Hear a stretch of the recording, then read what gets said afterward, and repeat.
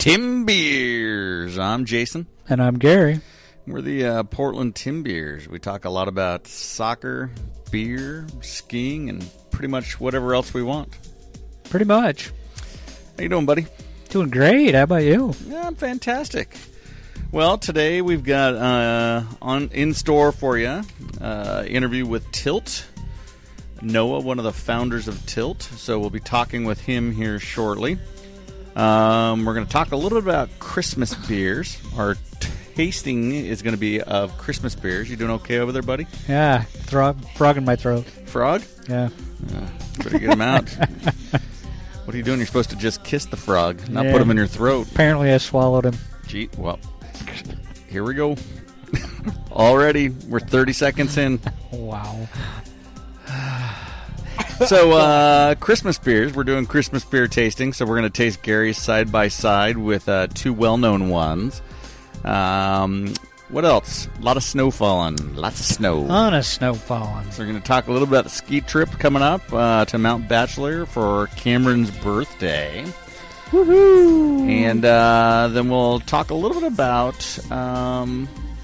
home brewing. Gary, you brewed today. So I did. We'll talk a little bit about that. And then the Timbers have a new signing. Oh, boy. So I thought we'd play that fun fan favorite game. Who's he most like? Most like. So, all right. Well, with that, let's get started. So, and when I say let's get started, that means let's pour some beer. Drinking time. So, 3 beers on tap here. We prefaced it last week. We have an Anchor Steam Christmas Happy New Year beer. This is the beer that was brewed while we were down in San Francisco earlier this year. Yeah, at Anchor. You gave me a bottle of that for Christmas. Okay. And then I could not find Sierra Nevada Celebration Ale. I seem to have missed it. Or it got yanked from the shelves. So I snagged Pyramid Brewing's Snowcap Winter Ale. They didn't have anything smaller than a liter, unfortunately. So I'm sitting here with a full liter of this bad boy. Nothing like a liter of beer. There's that bomber for you. Woo. And then we've got Gary's world famous beer. That was the Thunder from Down Under.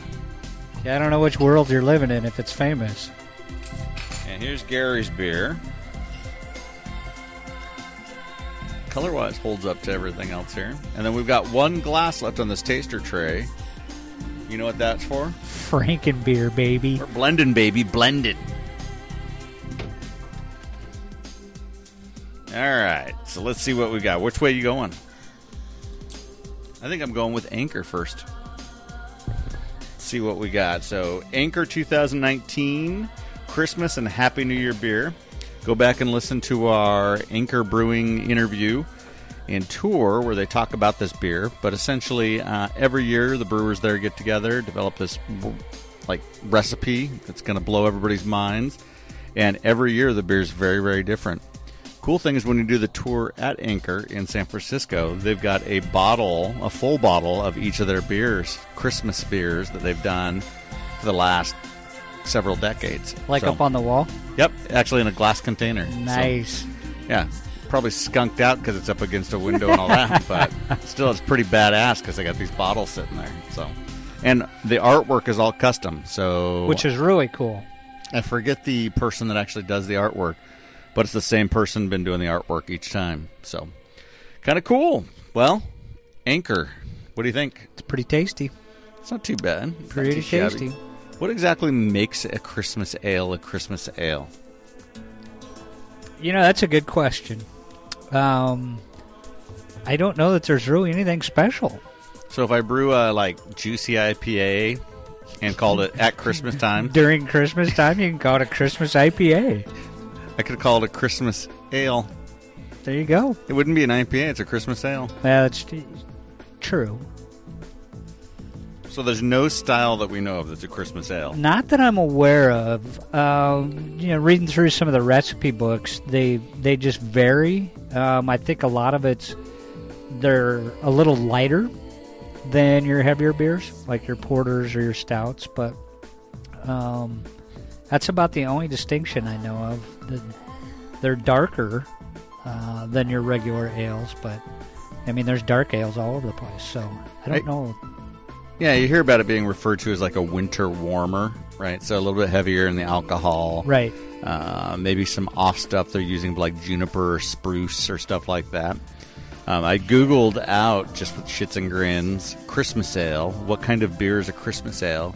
And up comes, Cleveland is the proud home of the best damn holiday brew known to man.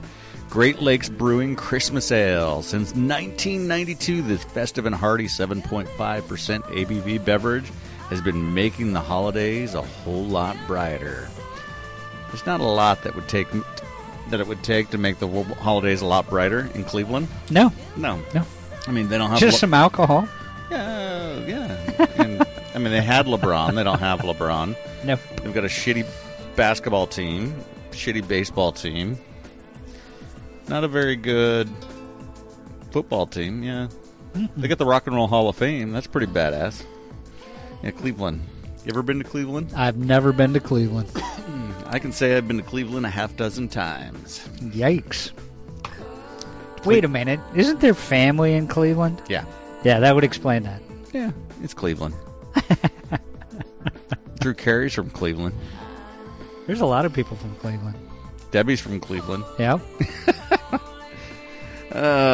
Drew Carey owns is a partial owner of those damn shittle Sounders. Good old shittle. Yeah.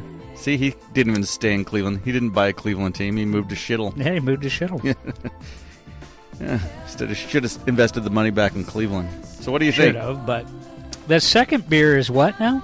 This is Pyramid's Snowcap Winter Ale, 7 ounces or 7 ABV.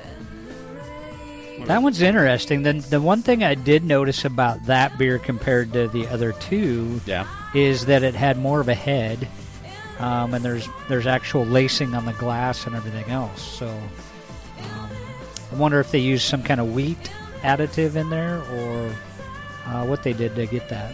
Yeah, the head is creamy, super creamy. Yeah, because the other two don't have that. The mouth feels good on it too, which I didn't expect from a Pyramid brew. I'm not a big fan of Pyramid, and that's not that bad. Born in the Northwest. And then we've got Gary's beer. How is it? Did you already try yours? Yeah, and I just went back and tasted Pyramids for a side-by-side, like, direct aftertaste, but... No, it's good.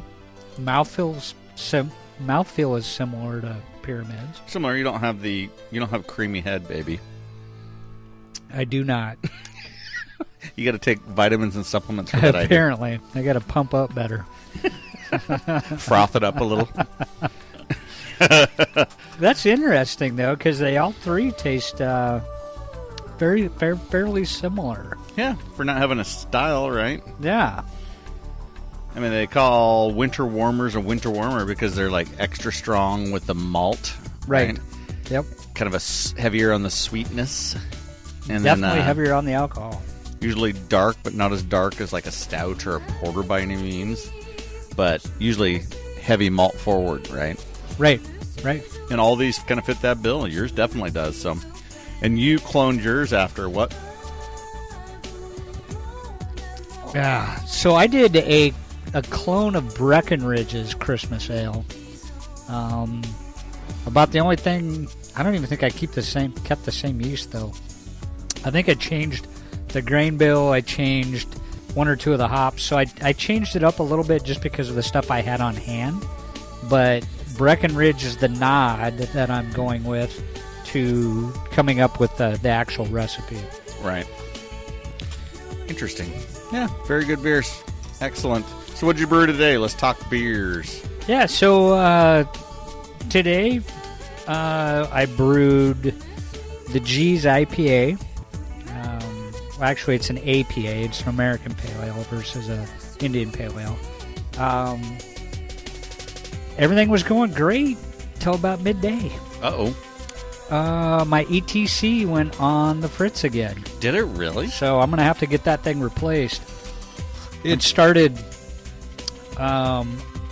clicking back and forth between like 158 and 160 during the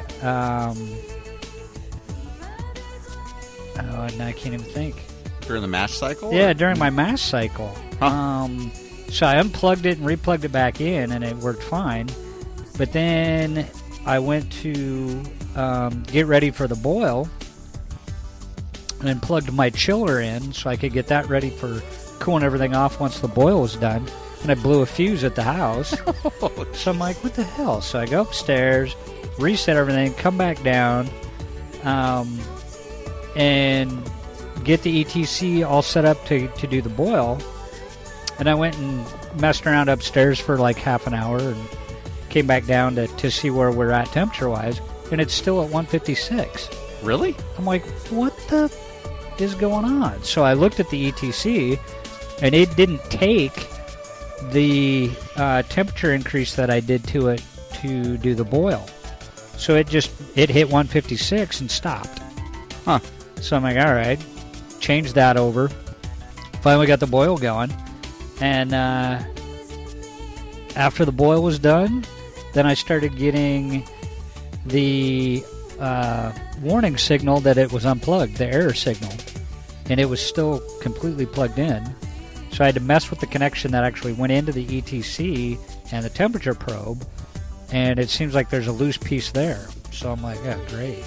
Weird. So we'll see if it can hold up during the whole fermentation cycle. So for the listeners, what is an ETC and what does it do?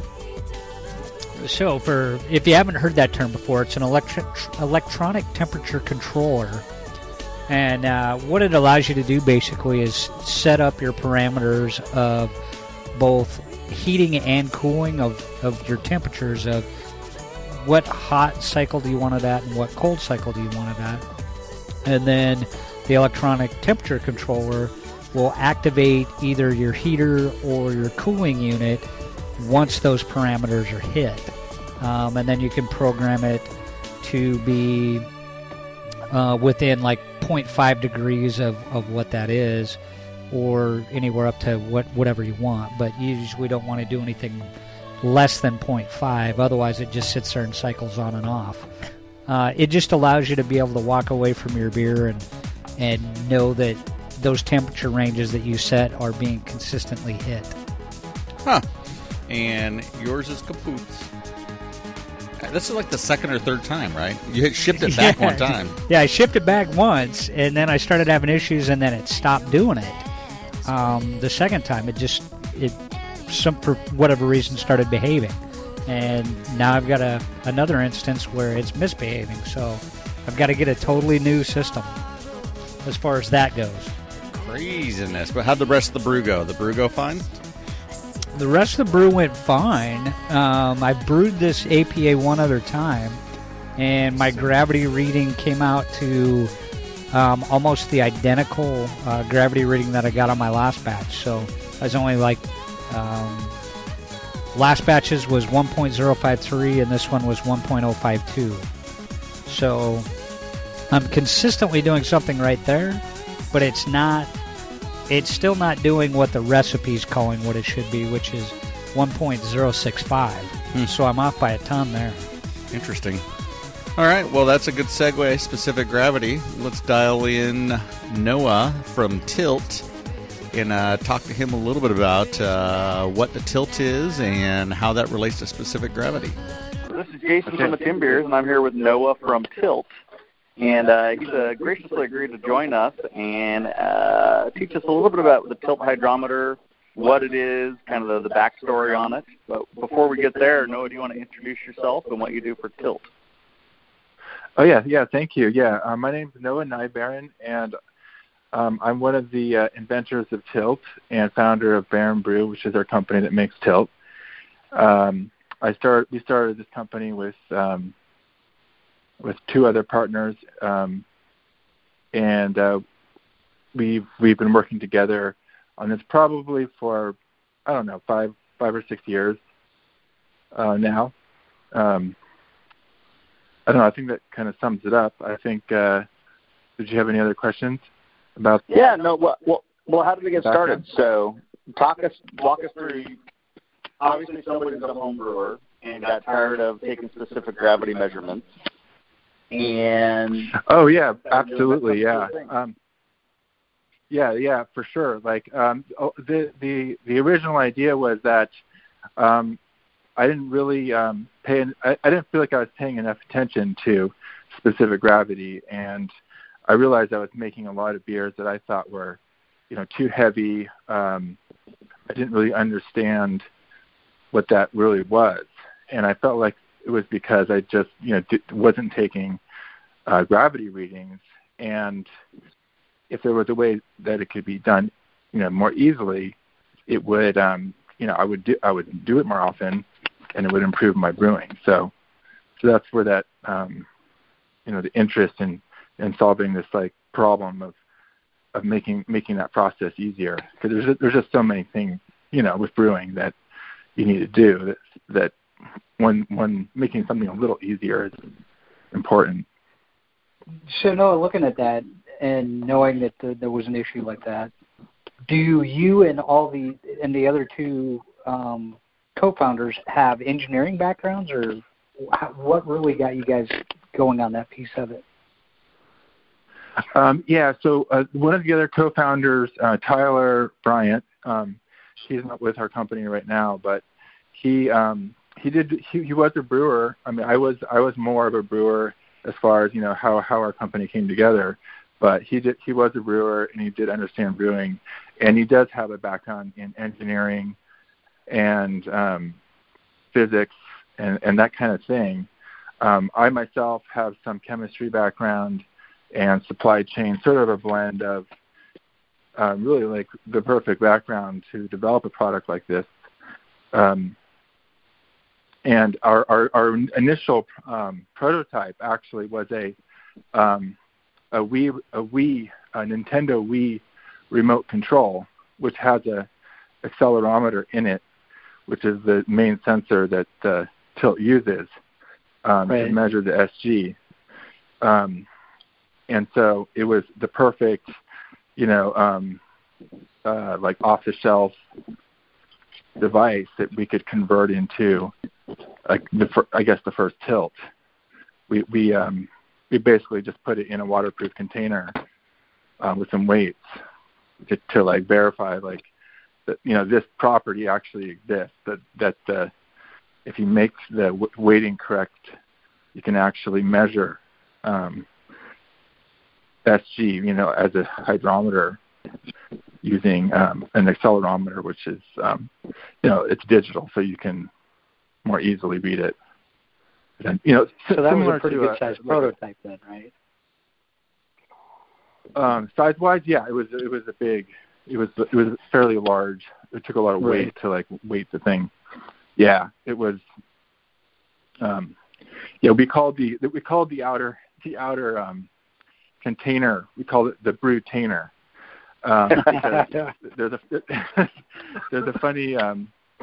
It seems like every product, for home brewing is a brew something or whatever, and actually the initial name of our product was called Brewometer, and we often joked about everything that we used and made was called a brew, whatever. Like the place that we developed that, instead of like building it in a garage, we built it in a brewdio, which is a studio for brewing. So, true brew nerds. From the time you have a prototype and the type you want to scale, talk to me about the funding. How did you do the funding? How quickly did it ramp up till you actually had stuff that you could sell? What was that process like? So I think we got that process down pretty good because, we learned the hard way, actually. We started with the wrong process, and which is basically, spending a lot of money to like have, people you think are experts build something for you that you think is going to work. That was okay, but the problem was we were going to run out of money quickly, and we couldn't really get like the fine detail, which was important to work. So of course, like it's hard to learn some of the things that you would need to do, but we essentially ended up doing it pretty much ourselves. It took us a long time. We didn't quit our day jobs, so to speak, and for a long time we simply just scratched our head, threw some money here or there. We did a Kickstarter that failed, actually, which was one of the best things that ever happened for us, because we really weren't ready to like produce this product, and it would have just added a lot of unnecessary pressure that we may have had trouble with. But we did get a really good customer list, and so when we finally produced our first product, our first unit, within hours of our website being online, we got a sale. So, I mean, that I think was partly the Kickstarter, list of Kickstarter customers. I mean, because they're essentially willing to like pay for the product. Once you have a list of people willing to pay for a very alpha product, I mean, there are people out there that, even though there could be some like issues, the fundamental idea is interesting enough, like regardless of this kind of alpha issues of alpha products that have inherent issues. Like you always have those early adopters, right? So early adopters of technology, you need them to help fund the project. So right, yeah. The early, like, we kind of joke because I know some people don't like this, but that our customers are also our testers. They're like our employees in some ways. Like some of our especially our early adopters who have been, with us since, years ago. And we've when they've had issues with their tilts, we've given them like the newest update because we knew that they, believed in us early on. And, then that, it's just how we've been able to develop the product and build like, I think a good customer rapport through the years. Cool. So how many tilts do you have? What version of tilt are you on now? So we're obviously not doing the big, huge Hydrometer, so we've rolled forward, but what version are you on? The version that I think most people would say we're on is version 3. And that's because version 2, version 3 introduced a single cap tube, so it was a more rugged design. It had one less gasket, so one less risk of a leak. It was just just smoother and more streamlined. The version 2 used 2 gaskets to seal it, and then the version 1 was the one based on an off-the-shelf, essentially a kind of a hobbyist development board. It wasn't even our own, electronics. That's why we were able to actually launch our whole business with that, because normally you wouldn't be able to get these parts for this price, essentially at the low volumes we were initially starting with. So being able to do that was really important. Cool. Yeah. And so now you've got new products on the market. We're reading about a couple here, the Tilt Pi and the Repeater. What are those doing for the market? Yeah, the Tilt Pi was it was a creation of mine, but for a long time, the history of it, for a long time, we knew that a Bluetooth in general, has this issue, I guess, of like not being able to directly connect to the internet. And, our thought was, well, there's going to be a lot of just these iPads and old phones and whatever people will have, they can use to log directly onto the internet. And then when the Raspberry Pi came out and it had Bluetooth, like a new Raspberry Pi had Bluetooth, I thought, wow, this is like a really good potential option, low cost, potentially software probably already out there for it in terms of Bluetooth. I just need to put together the pieces so that it's usable. So you can actually use the Bluetooth on this low-cost device in a way that's even better than a phone or iPad or whatnot. And so that's essentially what that is. It is a really solid, very stable system that connects online, sends data to many different online options, web reporting options, and as well as be a local server that the customer completely owns. It's not off-site, so it's fast and in their control and whatnot, and it can log data locally as well. So it's been pretty popular. It's something I use quite a bit. I think it has a lot of once you see it, I think in action, you kind of gain more appreciation for it. Mm-hmm. It's hard to exactly describe, but you see that it's server and it's scanning for tilts and sending data wherever you want it to. So it's pretty versatile in that way. Pretty happy with it. And then what about the repeater? So the repeater is something new, it looks like. Yeah, and the repeater, the repeater really tries to address the stainless steel fermenters, especially the thicker steel, bigger ones that the tilt can't always get through. And so it sits right on top of a stainless steel fermenter where the signal is the strongest. Within a foot away from the fermenter, the signal can be completely gone. So that space is really critical to have some kind of thing to pick up that signal. And so having a phone or even a Tilt Pi right there may not be convenient because you may not have plugs and wires and you don't want to do all that. This is a battery powered. It's low energy, so it lasts 6 months. You don't really have to think about the battery, and it just gives you more range in stainless. What I appreciated about the repeater system is I have a stainless steel fermenter from Stout Tanks and Kettles, and that's been one of the struggles I've had with Tilt is penetrating that stainless steel. I literally have to put my iPhone on top of that stainless steel fermenter in order to get pickup. So this sounds like the repeater would take care of that issue.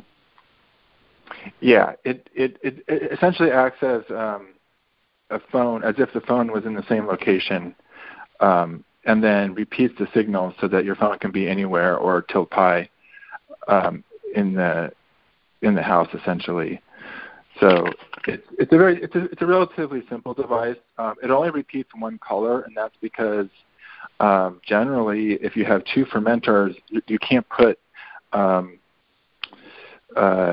you can't use one fermenter with two, or one repeater with two fermenters, just because of the location limitation. So you essentially need one per color, or one per fermenter for it to work. Cool. Yeah. So when you look at the calibrations of the version 2, I've got the version 2 as well. Mm-hmm. And I'm noticing that the difference between temperature on the tilt readings and the temperature on what my fermenter piece will tell me, it's about a 10-degree difference. Is that normal, or do I need to recalibrate my tilt? 10-degree temperature difference? Correct. Yeah, the tilt usually says it's about 10 degrees warmer than what my thermometer inside the fermenter is saying it is. Is this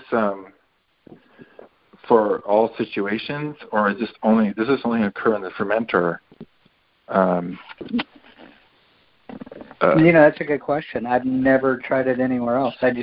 I've only used it in the fermenter. Okay. Is this using like a cooling jacket, or? It is. It's a jacketed fermenter. It's one of Brewha's 5-gallon all-in-ones. So it has a warming jacket on it, or? It's a stainless steel double-walled fermenter that's got the jacket's built in. It's a stainless steel jacket. Okay. To heat or cool. Then, correct. I guess you're saying. Okay.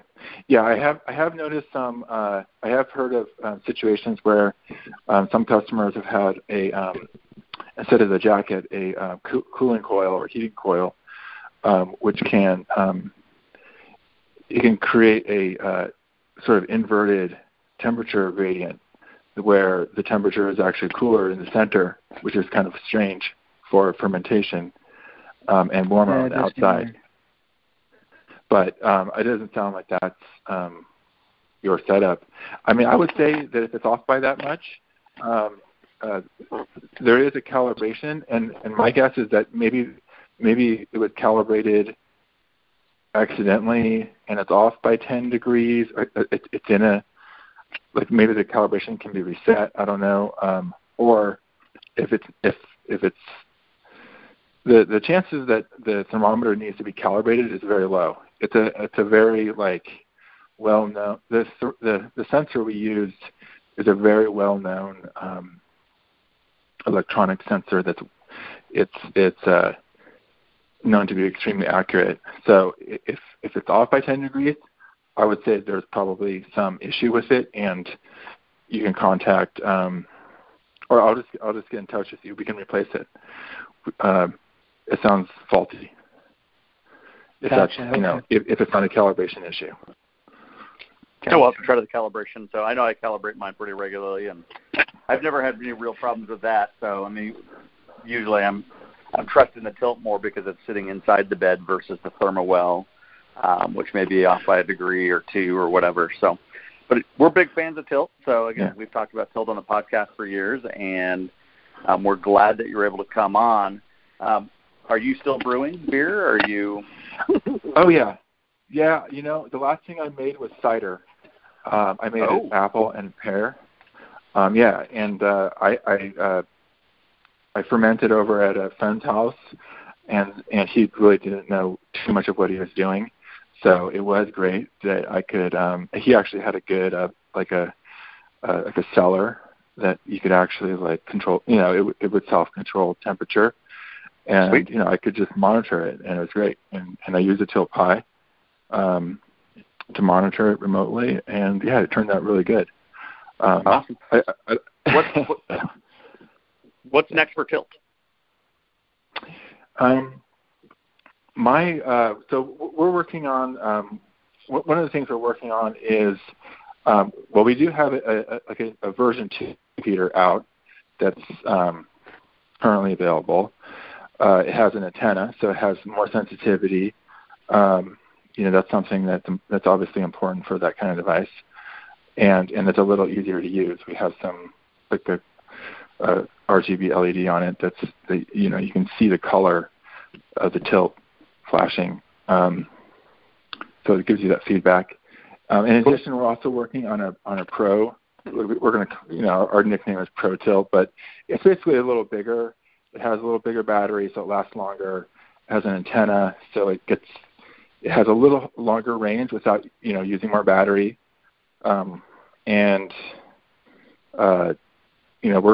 we're kind of talking about increasing the resolution essentially of it as well. So it'll have a few little different features that I think that our customers would appreciate, but we'll keep both versions because it won't fit in a glass carboy. So, but it will be, I think, be slightly better for stainless and bigger fermenters essentially. Cool. That sounds promising and sounds cool. But with that, we want to thank you for your time. And again, like I said, we're big fans of Tilt and what the products that you guys have. I think it's moved homebrewing forward. There's been a lot of things that have moved homebrewing forward, but this truly was a revolutionary product, I think, for homebrewers. And so we are happy Tilt owners, love what you guys do, and we're glad that you were able to make it onto the podcast. Awesome. Thank you so much for inviting me. I really appreciate your questions, and Anytime. Thanks for having me. Woohoo! Tilt interview. Noah. Thanks, man. Appreciate the interview. Noah. Great. We love the device. Again, can't say enough about it. We complain about it when it doesn't work, or like my battery, I didn't check my battery, right? Or when it floats to the other side of the fermenter. But then very quickly I remember how many specific gravities I've had to take manually. Exactly. And it's sticking to the side of the little beaker. You're not getting an accurate reading from that. Right, or it rolls off, breaks on the ground, right? So yeah, I don't know how many of those I've broke. How many of those have you broke, right? The Tilt, you don't have any of that. Yeah, I don't have that. And I don't break the beakers either. Nope. So, yep, Tilt changed homebrewing. So, homebrewing-wise, equipment-wise, I was going to go over and buy some stuff from Sharon over there at Above the Rest. Yeah. If you haven't checked out Above the Rest, listeners, great place to shop. Very local here in Tigard. So Westsiders, you can shop there, or Main Brew. Those are the two homebrew shops on the west side here. And the selection's good. And she's just recently changed her website, her hours. She's updating things. So, but one of the cool things I found is I'm looking for an oxygen aerator. So you've had an oxygen stone and bottle for a while. Yeah, I ran out of oxygen today too. That sucked. So I was like, well, I need to start doing this. I need to start playing with oxygen a little bit. I've played with oxygen in the past, doing medical oxygen, but pure grade. Yeah, pure grade, licensed, real expensive. So. But I was doing a cost comparison. I was looking at Northern Brewer and a couple other sites online, and it was like $65 for an oxygen system. Yeah. And that's not even the bottle. That's just the system. That's just the system. Yeah. So I go on to Sharon's site, and I'm looking there, and it's $49.99. Nice. Sharon's kicking some ass. That's good to see. Yeah, I know. She's not low on everything, but that, she's low on. So which is good.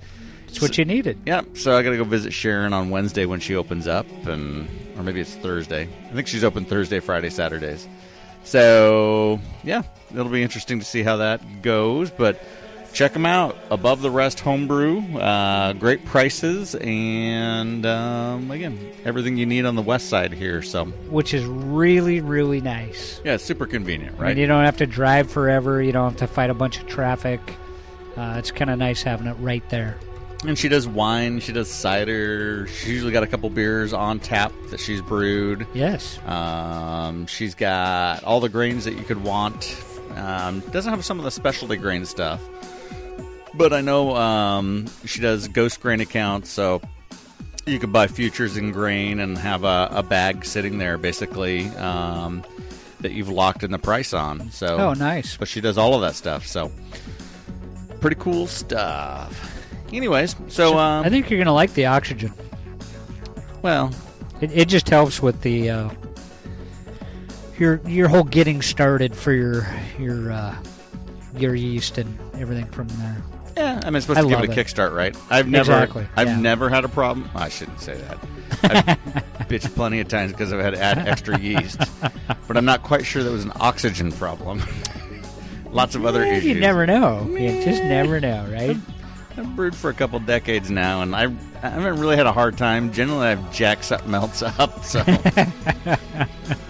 But, buying the yeast and letting it sit for a month. Yeah, that's usually not a good thing. Right, you want fresh yeast. Yeah. I forget who I was talking to. Somebody had, old yeast, and they were sitting there like, hey, yeah, I'm going to use this old yeast. I'm going to do this. And I'm like, this isn't going to turn out well.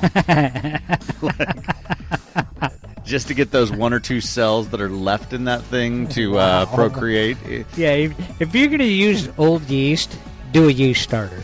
Yeah, you're going to have 7 months of fermentation to get the yeast up to where it needs to be. I mean, you've got to... Anything over a month, I won't even buy it. Right.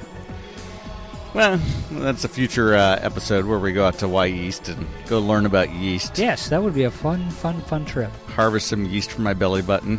Yuck. Trying to make a beer out of it. Oh, man. No? No. It'd be a navel. What are you going to call it? The naval gobstopper? Yeah, it'd be the navel Be the Yeasty Boys, naval style. The Yeasty Boys. That was priceless. So, oh well. So you did a little Frankenbeer there. What'd you do? I copied you. I did the 50% Pyramid Brewing and 50% Gary's Christmas beer. Okay, what'd you think? I kind of like it. I'm kind of digging it. Dude, that snow cap sitting out there, just like getting warm. Yeah. It's almost got like a nutty... It's got some different flavorings coming through. Yeah, it's not as tight. It's opened up, and it's got some like kind of a peanut buttery, nutty, hazelnutty something going on. It's kind of good. Yeah, that's not bad. Does yours do that? I don't know. I haven't tasted mine by itself like that. I just did the Frankenbeer with it. No, it doesn't have the nutty. It's good. It's clean, but it doesn't have the nutty taste to it. Huh. But that snowcap's got some nuts. It's got nuts. I'm loading you up, baby. Oh, boy. Yeah, see, what's funny is once mine opens up, it gets that frothy head. Yep. So, all right. Very interesting. I think I am brewing an IPA. Really? Stop the freaking presses, kids. Jason's brewing an IPA. Well, all right. So like here's a the true IPA or an APA? No, I'm going to go big. I'm brewing a double IPA. I was going to say, if Rogers is brewing an IPA, it's going to be like a quad IPA. So, David Noyes, who I sit on a board with, so he is retiring from his position. Cool. And so I brew, and of course, for my son's Eagle project or Eagle ceremony, we brewed beers for that. Yes, we did. Yeah, we've brewed beers for a lot of other parties and things like that. And I'm like, why wouldn't I brew a beer for David? David's the one that scored us the tickets to Dark Arts. Yeah, you got to brew that guy beer. We got to brew him beer, and I'm going to brew him the best beer in the lands. A quadruple IPA. Well, he likes IPAs, and he loved Will's IPA. He thought it was great. And he liked all the beers. Yeah. But he likes that thicker type stuff, hence Dark Arts. Right. So his ceremony is April 30th, his retirement ceremony. And so I got a little bit of time to play with this. But I got an idea for you. What? Do a black IPA. So April 30th is the retirement. It's moving to light time, not nighttime. Yeah, but he likes dark beer. But he likes IPAs too. Yeah, that's a good point. Good point. So, what's the best IPA on this planet, or double IPA? What kind of set the standard for double IPAs or Imperials? For doubles or Imperials, I don't know.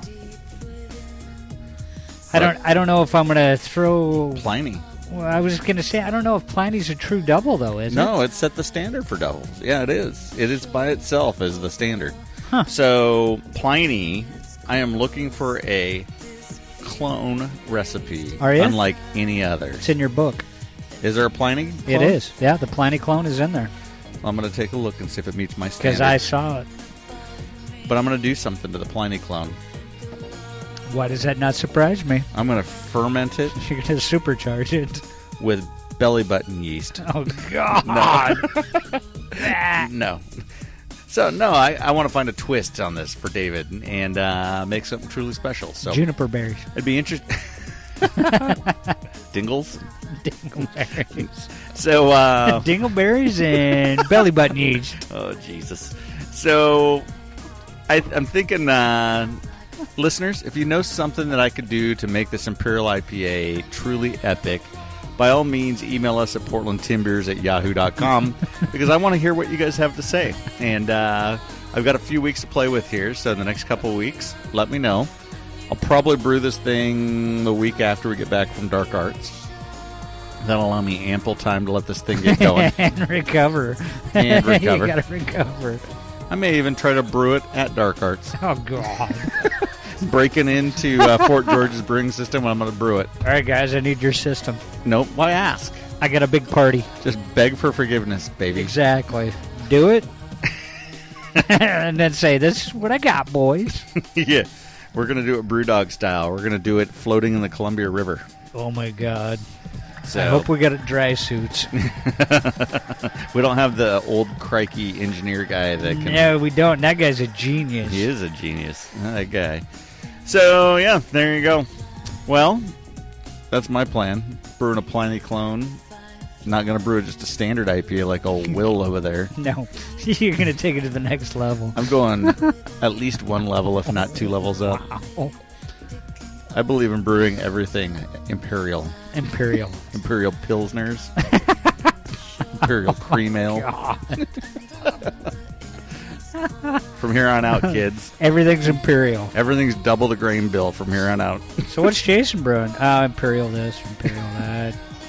Oh, really? I've never heard of an Imperial Kolsch. Yeah, well, now you have. What's the grain bill? 50 pounds of grain. No big deal. Right. So, well, there you go. That's my plan. Like I said, you got the ideas on what to do? What novelty I could put in the thing? Let me know.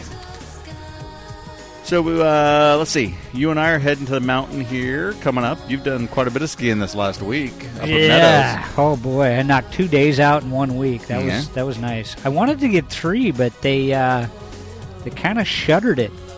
Really? Yeah, I was going to go up Saturday night, and they closed the lifts because they were having 85-mile-an-hour gusts at the top. Yeah, that was Friday, right? Saturday. Well, yeah, Saturday. Yeah, they completely shut it down because I was up there Friday, and they had from intermittent shutdown, right? Right, from 7 to close, which is at 9. Every time I got on the lift, it stopped. Really? And once you got even midway up the mountain, the wind was just whipping and howling.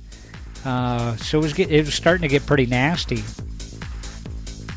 And it definitely got nasty the next day, to the point where once I even think they shut it down midday. Once midday came around, they had to close it down because the gusts were getting so bad. But if you haven't done it at Meadows, night skiing up there, it's a lot of fun, in my opinion, just because you can get like a lift pass for nighttime only. For I think it's $156 or $159, and when you look at their nighttime regular prices, it's $39. So after just over 4 times, you've paid for your pass, and you can go up just storm ski the crap out of it. Most people won't go up there during the storms, which is nice because you get endless powder. Yeah, I saw Saturday they shut it down. I was actually headed up on a Boy Scout camp out Saturday morning, going to Trillium. We were going to snow camp, and we called it off. We're calling for a foot of snow an hour throughout Saturday. Which is nuts. So I was like, well, probably shouldn't take the Scouts into that. I really don't feel like unburying my truck the next day on Sunday. No. So or even trying to find it. Yeah, exactly. No, actually, that ran through my head. I'm like, am I going to have to take a stake or something and put it in there? Yeah. So, and then, yeah. So, we're postponing for 2 weeks from now, and we'll go in 2 weeks. So, we'll see how it goes. So, I thought we'd run through the ski resort. So, last week as we went through this, things were looking pretty slim. Oh, it was bleak. Yeah, and things have rebounded totally. We'll start with Timberline because Timberline, I believe, was at 35 or 37 inches. And in the last 72 hours, they've received 26 inches of snow. Which is nuts. They have 100-inch base depth at the lodge. So that's at the lodge. That's not the summit. Right. That's at the lodge. So... Which if last week, if you would have looked at pictures up at Timberline, you could see the lodge, you could see the road, you could see all that stuff. Yep. Not anymore. Since 5 a.m. this morning, they've had 8 inches of snow. So, I mean, it is dumping up at Timberline. It's awesome. So we swing over to Meadows on the backside of the mountain there, and Meadows is getting dumped at too. They're looking strong. The last 12 hours, they've had 8 inches. Last 24 hours, 16 inches. They're currently at 19 degrees, and Why am I not seeing what their total base is? Oh, base is 86 inches at the lodge. Right. So mid-mountain sitting at 114. So as you further up you go, the more snow there is. Yeah. But the base is 86. So well, and their base last week, even at Wednesday, was at 50. Right. Yep. So lower, a little bit different snow on the backside of that mountain. A little bit less snow, but it is dumping. But the elevation at Timberline's higher up. So correct. Yeah. Yeah. So then we swing over to Ski Bowl, and Ski Bowl's fun. Like, if you haven't skied Ski Bowl, night skiing at Ski Bowl, they claim it's the biggest night skiing in the nation. Yeah, I mean, it's massive. America's largest night ski. They are currently, and they just opened up this past week. Let's see what they're looking at. Today's conditions, snow, steady temperature, 24, 25. Let's see, 7 to 11 inches of snow is possible. Yeah, they're not making it easy to find. Of course they're lift not. Status, interactive, quick links, cosmic. Oh, conditions. There you go. I just had to look. You just got to look for the C word. So they're at 46 inches. So, and they were at like 18 inches earlier in the week. So yeah. They've gotten a lot of snow. Things are dumping, and all week they're looking at adding 4 to 8 inches each day, all week. So Ski Bowl. Cool thing about Ski Bowl is it's linked with Timberline. So, and I believe one day in my gut, the two resorts will be linked. So you'll be able to ski from Timberline and catch lifts or a gondola back and forth to the places. So. Oh yeah, I can see that happening. Without a doubt. And I think they bought the little resort at the base there in Government Camp, so that pretty much links the places right there. So yep. So kind of cool. A little bit closer than Meadows, but different total vibe than Meadows. So let's see. Then we flip over to Hoodoo. The you do. It's the hoodoo that you do. And Hoodoo is now sitting at 57.9 inches. Set to open January 12th. So they opened today from 9 to 4. And in the last 24 hours, they've had 8.7 inches of snow. I tell you, there is no better place to ski than Hoodoo on a Bluebird day. It is unfreaking believable. You can see mountains in 360 degrees all the way around you. Yeah, the view is amazing. Local ski resort, like $50-$60 for a lift ticket. Not a lot of lifts, but a lot of fun plus stuff to play on. Advanced, beginner, decent lifts, all that good stuff. Fun place. So check out Hoodoo. And then, where you and I are heading, for Cam's birthday Bachelor, celebration. baby. Heading to Bachelor. And so, Bachelor, we skied there 4 times, I think, recently. So, let's see. They are sitting, and they were rock showing last time I was there. And they are saying, so ends an epic weekend here. Where the mountain saw 36 inches of snow in the last 48 hours. So 36 inches, folks. That's 3 feet in 2 days. That's disgusting. It is going, baby. So 36 inches in 48 hours.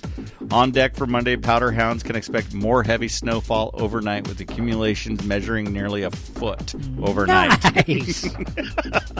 Not a foot in a day. Time to go. A foot overnight. So that's where we're heading, my friend. So it's currently sitting at, let's see, snow depth is sitting at mid-mountain, 90 inches. And in the last 48 hours that you heard, 36 inches of snow. Yes. Today it snowed 9 inches. So pretty crazy. We're going into the snow zone. That's pretty much snorkel skiing type snow. Oh, absolutely it is. Yeah. So, and then just for shits and grins, I thought we'd look over at a place we've both never been that we need to head over to.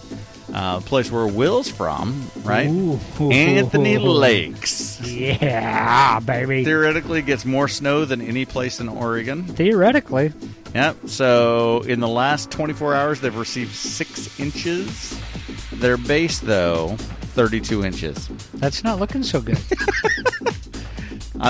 I'm hoping to get more. The theory just got shot down the toilet for Anthony Lakes. Yeah, no shit. Everything's been, well, Everything's going around them. It is.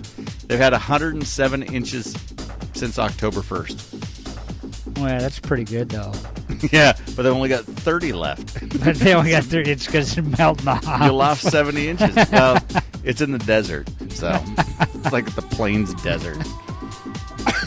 Somewhere between LeGrand and Baker City. So yikes. Yeah, we got to check this place out. We got to go there. Yeah. That's got to be one of our, like, I think we put it on our agenda to do some road trip type stuff. And I think skiing was one of those, as well as, like, beer scenes. So we could maybe knock two birds with one stone. Yeah, we could hit Barley Browns over in eastern Oregon and then nail out Anthony Lakes and all that. That'd be badass. Yeah, very definitely. Yeah, that'd be kick-ass. So, cool. Well, that's what we've got for the ski report. So we'll, of course, be heading up there and checking out Bachelor there and seeing what damage we can do over there on that mountain. 3 days to go. Yeah, that's right. So, Timbeers. We got a new player, dude. Who? His name, well, it's not official yet. Supposedly we haven't signed him. He was seen at the Blazer game last night, though. That means they're courting him. At the Blazer game with our Croatian guy and Steve Clark. Steve Clark was at the Blazer game. Yeah, he re-signed. He's loving life. Yeah, he's loving life. I just hope he still has edge. From a little interview piece I saw of him, I think he does. Yeah. Well, this transfer market saying that Jaroslav Nizogada joins the Portland Timbers. He spotted an NBA game. And then it says probability of transfer to Portland Timbers, ? Huh. Interesting. So this dude's from Poland. He's got citizenship with Poland. He's from Poniatowa, Poland. Now, is he a striker or a back? No, he's a striker. Oh, boy. Yeah, he's a center forward, flat out, or a second striker. He plays a second striker. So guess what I see happening here? What? Ebo gets sold. You think so? Yeah, by at least mid-transfer. Maybe. And then this guy comes in. Yeah, could be. I just see it happening. That would be interesting. You heard it here first. Well, so this dude, let's see. How big is he? He's 24 years old. He's the #1 goal scorer in the Polish league. When I looked, it was only 14 goals is what he had. It was like 14 goals in 18 games. Yeah, that's what it is. That's not a very competitive league. Polish league? Well, if he's 14 goals, yeah, 18 games, yeah. I mean that's respectable right there. But minutes per goal is 76. Yeah. That's not so good. Why? Well, he's still averaging a goal a game. Right. Right? Yeah. How big is this guy? This dude, this 24-year-old dude, is 1.85 meters. Oh, fuck. American. Come on, damn it. I don't know what that is. I don't either. That's sad. That's sad that both of us don't know that. Meters to feet conversion is a ton of guys. 145 is the same as 185 centimeters divided by 2.54. So he's like 6 to get 72. Rounding to 6 decimals. Divide that by 12 to get feet. So he's 6 foot. He's 6 foot plus a little bit, it says. Yeah. So he's about 6 foot. So he's not big. He's not huge, but he's not tiny small. either. Yeah. And supposedly he's badass. Do you know who he's most like? Let's play that fun game. Here we go, kids. He is. Get ready for a bunch of people that you have no idea who they are. What? Why would you say that? Because that's usually what happens in this game when we play Guess Who He's Most Like. No way. I would never do that to Never. you. So, he's most like... Here it goes. Have you ever heard of #7...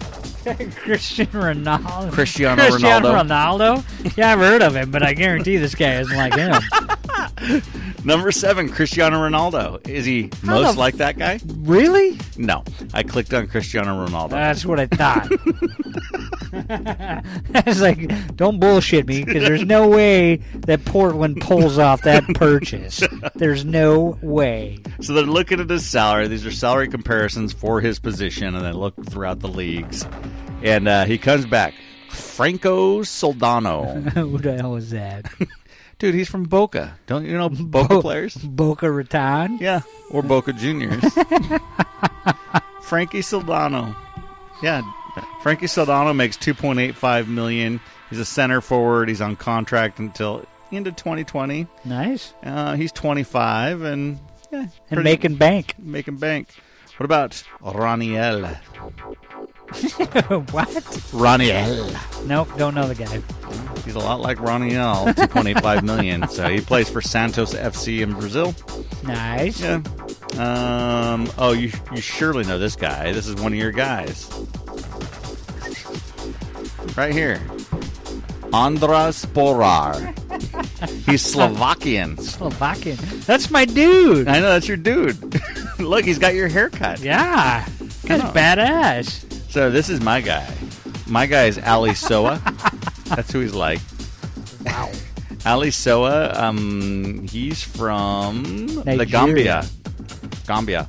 Gambia? Yeah. He's playing for CSKA Sofia, so that's a Russian club. What's that guy making? 2.85. Yeah. Chump change. Yeah, chump change. So, yeah. So our new player, welcome to Portland, Jaroslav Nizogoda.